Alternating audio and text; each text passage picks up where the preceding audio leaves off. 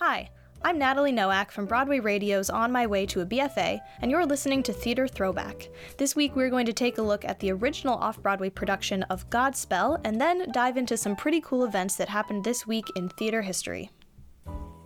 Today is May 17th, and on this day back in 1971, Stephen Schwartz's musical Godspell opened at the Cherry Lane Theater. The show was originally John Michael Tebelak's master thesis project in 1970 at Carnegie Mellon University, and then there was a non-musical play version in New York City at the La Mama Experimental Theater Club, commonly referred to as Café La Mama. It was directed by Tebelak. Then, Stephen Schwartz added songs to the production, and the musical Godspell was born. After its run at Cherry Lane, it transferred to the Promenade Theater. The original Off-Broadway cast included actors such as David Haskell, Sonia Manzano, Gilmer McCormick, and more. One fun fact is that in the original production, during intermission, the cast and the audience actually ate bread and drank wine together, which I think is pretty cool. And also, I can think of a few current shows that audiences might like a little better if they got to do that during intermission. Tweet me your guesses as to which shows you think I'm talking about. Anyways, Godspell is a series of parables, of which most are based on the Gospel of Matthew.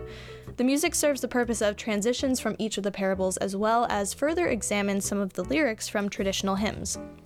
There was quite a bit of controversy when Godspell first opened, such as what the cast was wearing and the confusion over the resurrection scene.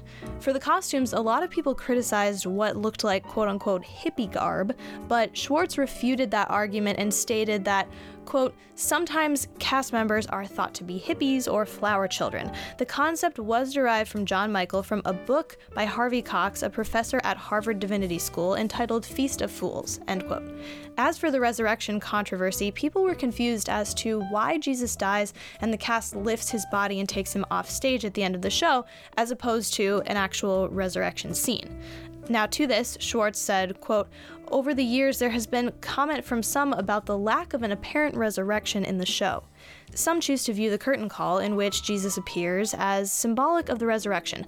Others point to the moment when the cast raises Jesus above their heads.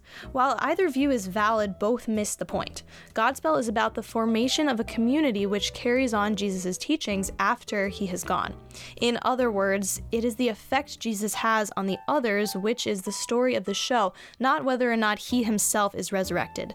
Therefore, it is very important at the end of the show that it be clear that the others have come through the violence and pain of the crucifixion sequence and leave with a joyful determination to carry on the ideas and feelings they have learned during the course of the show, end quote. And I think that's a great description of the show and what really matters as far as what audiences should take away from it. So good job, Stephen Schwartz. After the original Off-Broadway production, Godspell had incarnations in Melbourne, London, Washington, D.C., Toronto, and South Africa. Then, the original Broadway production opened on June 22, 1976 at the Broadhurst Theater. This production was directed by John Michael Tebelak. After transferring to the Plymouth Theater and then to the Ambassador Theater, Godspell closed on Broadway on September 4, 1977, having run for a total of 5 previews and 527 performances. Godspell went on to have 2 off-Broadway revivals, one in 1988 and one in 2000. And then the first Broadway revival opened in 2011 at the Circle in the Square Theater.